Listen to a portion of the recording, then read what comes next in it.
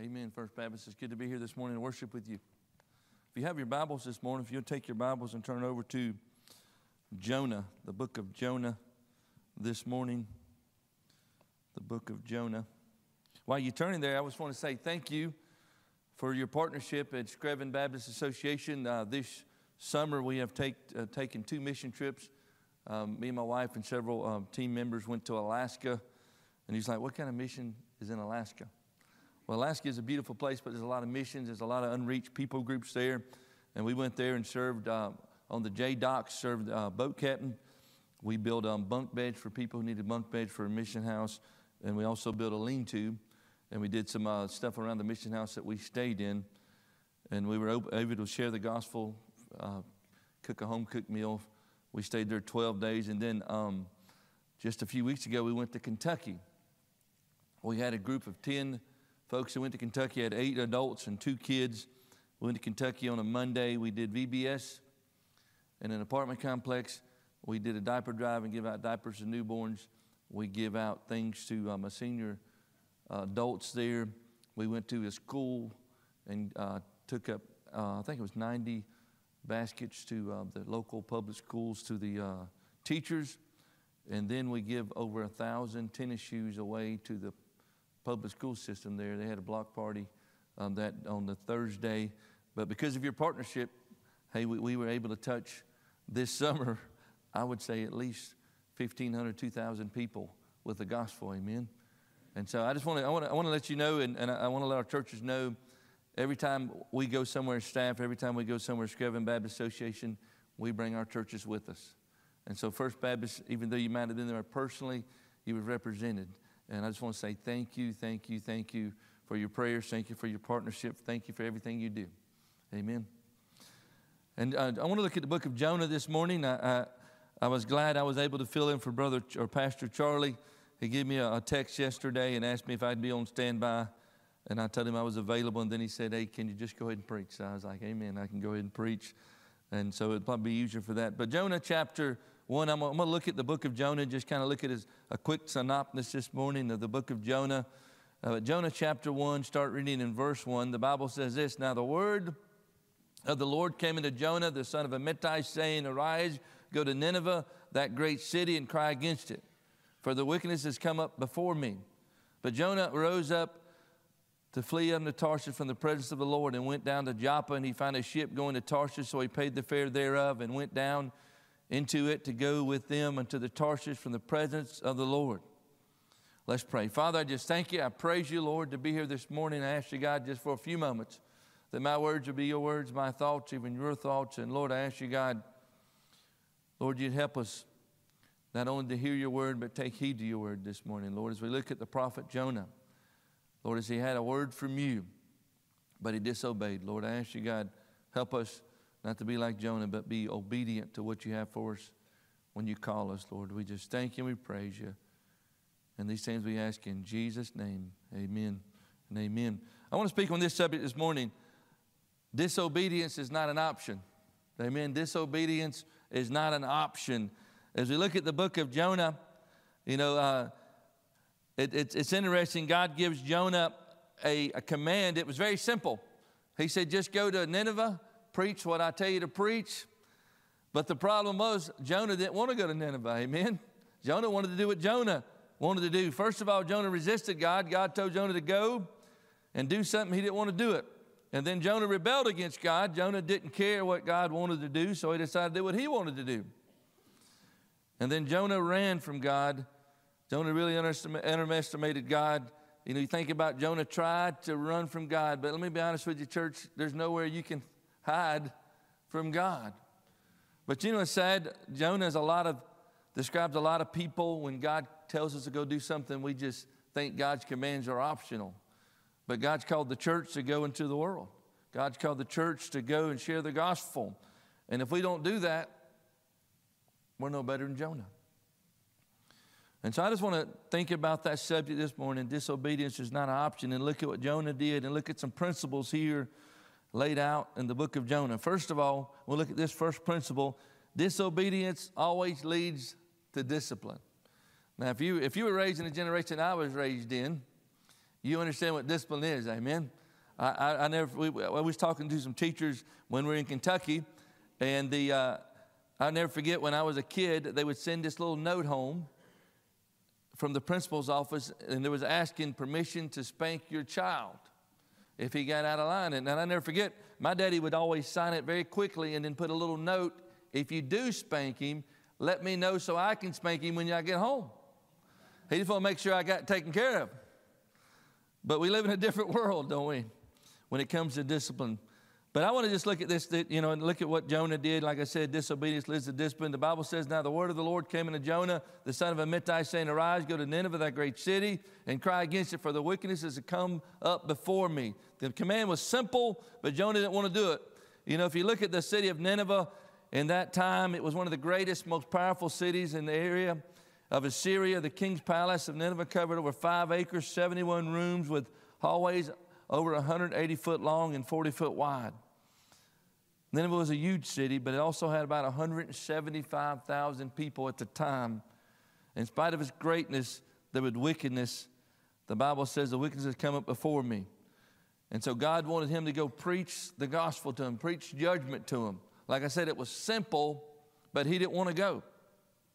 The Bible says, but Jonah rose up to flee unto Tarshish from the presence of the Lord, and went down to Joppa, and he found a ship going to Tarshish. So he paid the fare thereof and went down into it to go with them unto Tarshish from the presence of the Lord. So why did Jonah disobey God? Think about that. Why didn't Jonah just go preach and do what God asked him to do? I'm going to put it plain and simple this morning and bluntly. Jonah was a racist. Jonah didn't like the Ninevites. Jonah was a Jew, and the Gentiles were enemies of the Jews. So he didn't want to go preach to the Ninevites. He didn't want to go preach to those because he knew that God was a gracious God. And he knew God might send revival, and we'll find out about it later in the chapter.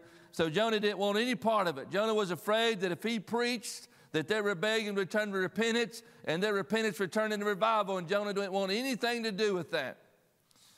He might have said this, they might get saved, but I got nothing to do with it. That's an awful attitude that Jonah had. He's terrible and he's selfish. But think about it for a moment. Church, if you refuse to be a witness, if you refuse to go share the gospel when Jesus tells you to, you're no different than Jonah.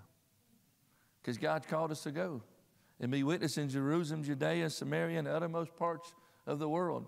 It's so easy to pick on Jonah, but God's called us to do the same thing. And a lot of times we blame it on culture. We may blame it on race. There's only one race that I find in the Bible. It's the human race. That's what God's called us to go. The Jesus that died for you died for everybody in the world. They all need hope. They all need help. And it's our job as a church to go. But Jonah disobeys God and becomes a man on the run. He ran hard. The Bible says that he was going to Tarshish. Now think about this. Nineveh was 550 miles east of Israel, while Tarshish was 2,500 miles west of Israel. There was 2 cities mentioned in this book, Nineveh and Tarshish. Nineveh represents the will of God for Jonah. Tarshish represents the will of Jonah, so where he wants to go. But think about this morning. Every day you have a decision. You're either going to go to Tarshish where God wants you to, or where you want to go, or you're going to go to Nineveh where God wants you to. You're going to be in God's will, or you're going to be in your will. Every morning we get up, we have to make a decision. Are we going to do what God wants us to do? Or are we going to do what we want to do? Think about this. Every time you run with God, He pays the fare. But when you run from God, you pay the fare. The Bible says He paid the fare. I've heard this saying over and over as a child. Sin will take you further than you want to go, keep you longer than you want to stay, and cost you more than you want to pay. But think about this. In Jonah's disobedience, if we continue reading, it said this in verse 4, but the Lord sent out a great wind into the sea, and there was a mighty tempest in the sea, that the ship was like to be broken. Now, many people think when they disobey God that there's no one else to be affected. That's where we're wrong, church. When we disobey God, it affects everyone, everything around us. If you look at this context, Jonah got on a ship. When he got on a ship, everybody on the ship was in danger now because of Jonah's disobedience. You know, there's so many families that have a family generational curse because of one person's sin. And it goes on and goes on and goes on and goes on. And we say, well, it's not going to affect anybody. That's where we're wrong. Our sin will affect everyone around us. As we look at Jonah's life here, they're on the boat and everybody begins to call out to their God. Everybody begins to cast out things into the sea. And then they realize it's all because of Jonah. Look in verse 8. Then he said unto him, tell us, we pray thee, for whose cause this evil is upon us? What is thine occupation? Whence comest thou? What is thy country? And what people art thou? And he said unto them, I am a Hebrew, and I fear the Lord, the God of heaven, which hath made the sea and the dry land. Then the men were exceeding afraid and said unto him, why hast thou done this? For the men knew that he fled from the presence of the Lord, because he had told them. You know, Jonah was running from the Lord, but he affected everybody around him. You know, there's one thing that God wants when he calls us to go do something. When he speaks, he just wants one thing: obedience. You know, one of my favorite songs is Trust and Obey, for there's no other way to be happy in Jesus. You know, he wants us to say, yes, Lord, whatever you ask, I'll do. Just like he did with Samuel. He said, speak, for thy servant heareth. In Isaiah, he said, here I am, send me. You know, the Lord wants us to be obedient. And even in 1 Samuel, when Saul gave an offering, but he disobeyed the Lord, this is what Samuel said. It says, hath the Lord as a great delight in burnt offerings and sacrifice, as in obeying the voice of the Lord? He said this, behold, to obey is better than sacrifice, and to hearken than the fat of rams. You know, a lot of times we say we give, we do this, we do this, we do that. But you can do all those things and still be out of God's will because you're being disobedient for what God's calling us to do. But then we see disobedient leads to discipline. Number 2, discipline leads to deliverance. You know, as you finish out chapter 1, they're trying to figure out what to do with Jonah, and Jonah says, throw him in the sea, and they don't want to throw Jonah in the sea, so they try to get back to land. They can't get to land, so finally they throw Jonah in the sea. And then the last verse, it says this, now the Lord had prepared a great fish to swallow up Jonah, and Jonah was in the belly of the fish 3 days and 3 nights. Now, a lot of people think this story is fictional. A lot of liberals say, how could a fish swallow a man? But you know what my Bible tells me? With God, all things are possible. And even Jesus said it. He quoted it in the New Testament. But this is no ordinary fish. The Bible says it was a fish that the Lord prepared to swallow Jonah. What it was, you know what it was? Jonah got a well house for a jailhouse. God took Jonah to the woodshed in the fish's belly. You know, and then you find in chapter 2, verse 1, this is what it says. Then Jonah prayed unto the Lord, his God, out of the fish's belly. Now think about this for a moment. If Jonah would have did that the first thing, instead of running from God, he wouldn't be in this mess, amen? But a lot of times what we do is we get a command from God and we do it our way, and we get it over our head and we say, Lord, can you help me? You know, all Jonah had to do was say, Lord, what do you want me to do? When he gave him the word, he should have prayed the first time, but he didn't. And then now the Bible lists his prayer in chapter 2. He begins to pray and ask God to forgive him. He begins to cry out to his afflictions. In verse 2 it says, and I cried by reason of mine affliction unto the Lord, and he heard me out of the belly of hell, cried I, and thou heardest my voice. You know, Jonah learned his lesson, but he learned it the hard way. You know, I can tell you and just look at my life. I'll be 50 this year. There's a lot of lessons I learned the hard way when people told me how to do it the easy way. And, you know, it's sad, but we all have probably experienced that in our life one way or another. When your mom and your dad say, don't touch that, it's hot. How many of us would touch it just out of curiosity? Is it really hot? You know, we would test that. And it's so important that when it comes to God, all God wants is obedience. All God wants us to be obedient. You know, there's a lot of storms that come our way because of disobedience. But let's be honest, there's a lot of storms that come our way because of obedience as well. You think about the guy named Job in the Bible. He was serving God. You know, and I hope the Lord and the devil would never have a conversation about Tommy and say, look here, what about my servant Tommy? Amen. But Job was right in God's will, doing everything God wanted him to do, and he got tested, but he passed the test. You think about the Apostle Paul, how he did everything God called him to do, but he was shipwrecked, he was beat, he was stoned, he was left for dead, but he did exactly what God wanted him to do. You know, those times is when, hey, they're designed to draw us closer and closer to Him. And it's so important, hey, whether it's because of our own sin or because God's using it to draw us close to Him, that we're obedient to what God wants us to do. The Bible says all things work together for good, amen. Even though we don't see the good in it sometimes, we may see the good in it 10, 15, 20 years down the road. But not only see disobedience leads to discipline, discipline leads to deliverance. But number 3, deliverance leads to devotion. In chapter 3, after he repented, the Bible says, as the word of the Lord came into Jonah the second time. You know what I love about that verse?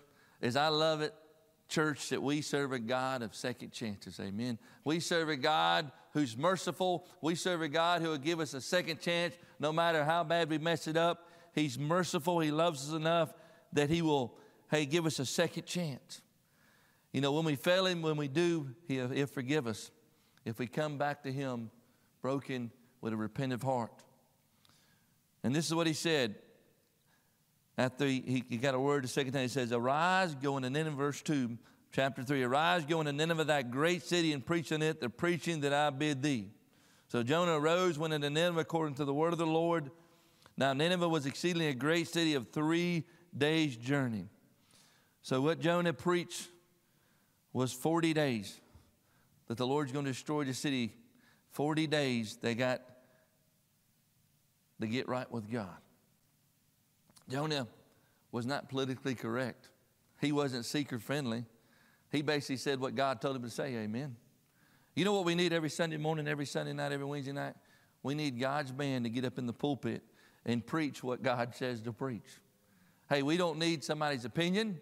Hey, we don't need somebody's what they think's better. We don't need somebody to tickle our ears. What we need is somebody to preach the whole counsel of God. That'll preach on heaven, that'll preach on hell, that'll preach on mercy, that'll preach on judgment. Hey, they'll preach on salvation, they'll preach on repentance. Hey, we're to preach what God tells us to preach. Hey, this is not an option when we get behind this pulpit, amen. It's what God's commanded the man of God to preach. The Bible is clear. When young Timothy, and Paul was writing to young Timothy, what did he tell him? He said, preach the word, amen. Be instant in season, out of season. And that's what Jonah was to do, was to go preach what God told him to preach, whether he liked it or not. But not only see deliverance leads to devotion, but lastly, and I love this, it says devotion leads to delight. Jonah did exactly what God told him to do. He preached the word to the Ninevites. And in verse 10 of chapter 3, it says this, and God saw their works, that they turned from the evil way, and God repented of the evil that He had said and He would do unto them, and He did it not. You know, Jonah, we think a lot of times it's a physical miracle involving a fish swallowing a man, but you know, this is more of a spiritual miracle because, hey, God graciously, hey, sent a prophet to preach repentance to a place called Nineveh, and over 175,000 people got right with God. Now, if you've never studied the Word of God, this is the greatest revival ever recorded in the Word of God, where one whole city got saved, amen. Where one whole city turned to God. Because Jonah obeyed God, he had the privilege of seeing the biggest revival ever recorded in the Word of God. But you know what? If we go to we could stop at chapter 3 and have a great revival and really get stirred up. But chapter 4 says this, but it did please Jonah exceedingly. He was very angry. The Bible says in verse 2, and he prayed unto the Lord, and I said, I pray thee, O Lord, was this not my saying when I was yet in my country? Therefore I fled into Tarshish, for I knew that thou art a gracious God, merciful, slow to anger, and great of kindness, and repentest then of the evil. You know, he was upset. Now, let that sink in for a minute. God was gracious, but Jonah was ungracious. Hey, God sent mercy, but Jonah wanted judgment. It just shows us that Jonah still has a lot of work cut out for him. Amen. God's got a lot of work to do on Jonah. You know, but this is what this wonderful account is this. If you're obedient to God, God can use you to do wonderful things. But Jonah definitely needs a lot of work. And let's be honest, church. There's times in our life where God uses in a mighty way. And, you know, I tell people, I'm like Peter a lot of times. I can say something spiritual, and then the next sentence, I can insert foot in the mouth. I don't know if you've been like that before, but I've been like that several times in my life. And Jonah was just like that. Jonah just preached the greatest revival. Instead of celebrating, he's pouting. He went from the powerful preacher to the pouting preacher because he wasn't excited, because he still had some work to do in his own life. But let's be honest, church, we all have a little bit of work that God still needs to do in our life. We're not going to be perfect on this earth. We're not going to be perfect till God calls us home. But all God calls us to do right now is to be obedient to his word. James says it this way, be you doers of the word and not hearers, only deceiving yourselves. For if any be a hearer of the word and not a doer, he is like unto a man beholding his natural face in a glass. For he beholdeth himself go his way, and straightway forgetteth what manner of man he was. But whoso looketh to the perfect law of liberty, and continues therein, he being not a forgetful hearer, but a doer of the work, this man shall be blessed in his deed. You know, simple here this morning, the simple, if you take anything from the message this morning, just take this simple lesson. When God speaks, he expects obedience. Amen. When God speaks, he expects obedience. Obedience is what God wants from us as his children, as his church. Let's pray. Father, I just thank you. I praise you, Lord, to be here this morning. Lord, I ask you, God, as we go into an invitation in a few moments, Lord. Lord, I ask you, God, you would speak to our hearts. As we looked at the book of Jonah, we looked at a prophet that was called, but then he ran. But then he finally submitted. And he could have celebrated the greatest revival ever recorded in the Word of God. But he pouted. He still wasn't right. How often, Lord, you call us to do something, Lord, we do it maybe because we want to get out of the storm we're in, or we do it because we know it's the right thing, but our heart's still not right with you, Lord. And I ask you, God, this morning you would speak to our hearts, Lord, and we would be people of obedience, would be people that would serve you no matter what. Lord, we'd be the people you've called us to be. The church would go into all the world. No matter what their skin color is, no matter what their language is, no matter what their culture, Lord, we would go and tell them about you. We wouldn't use excuses, but we do what you call us to do, Lord. Maybe there's someone here this morning, Lord, it's like the Ninevites. They need you. They need salvation. They need to repent of their sins, Lord. Whatever it may be, Lord, I ask you, God, that your will would be done in their lives. We just thank you and we praise you. These things we ask in Jesus' name. Amen.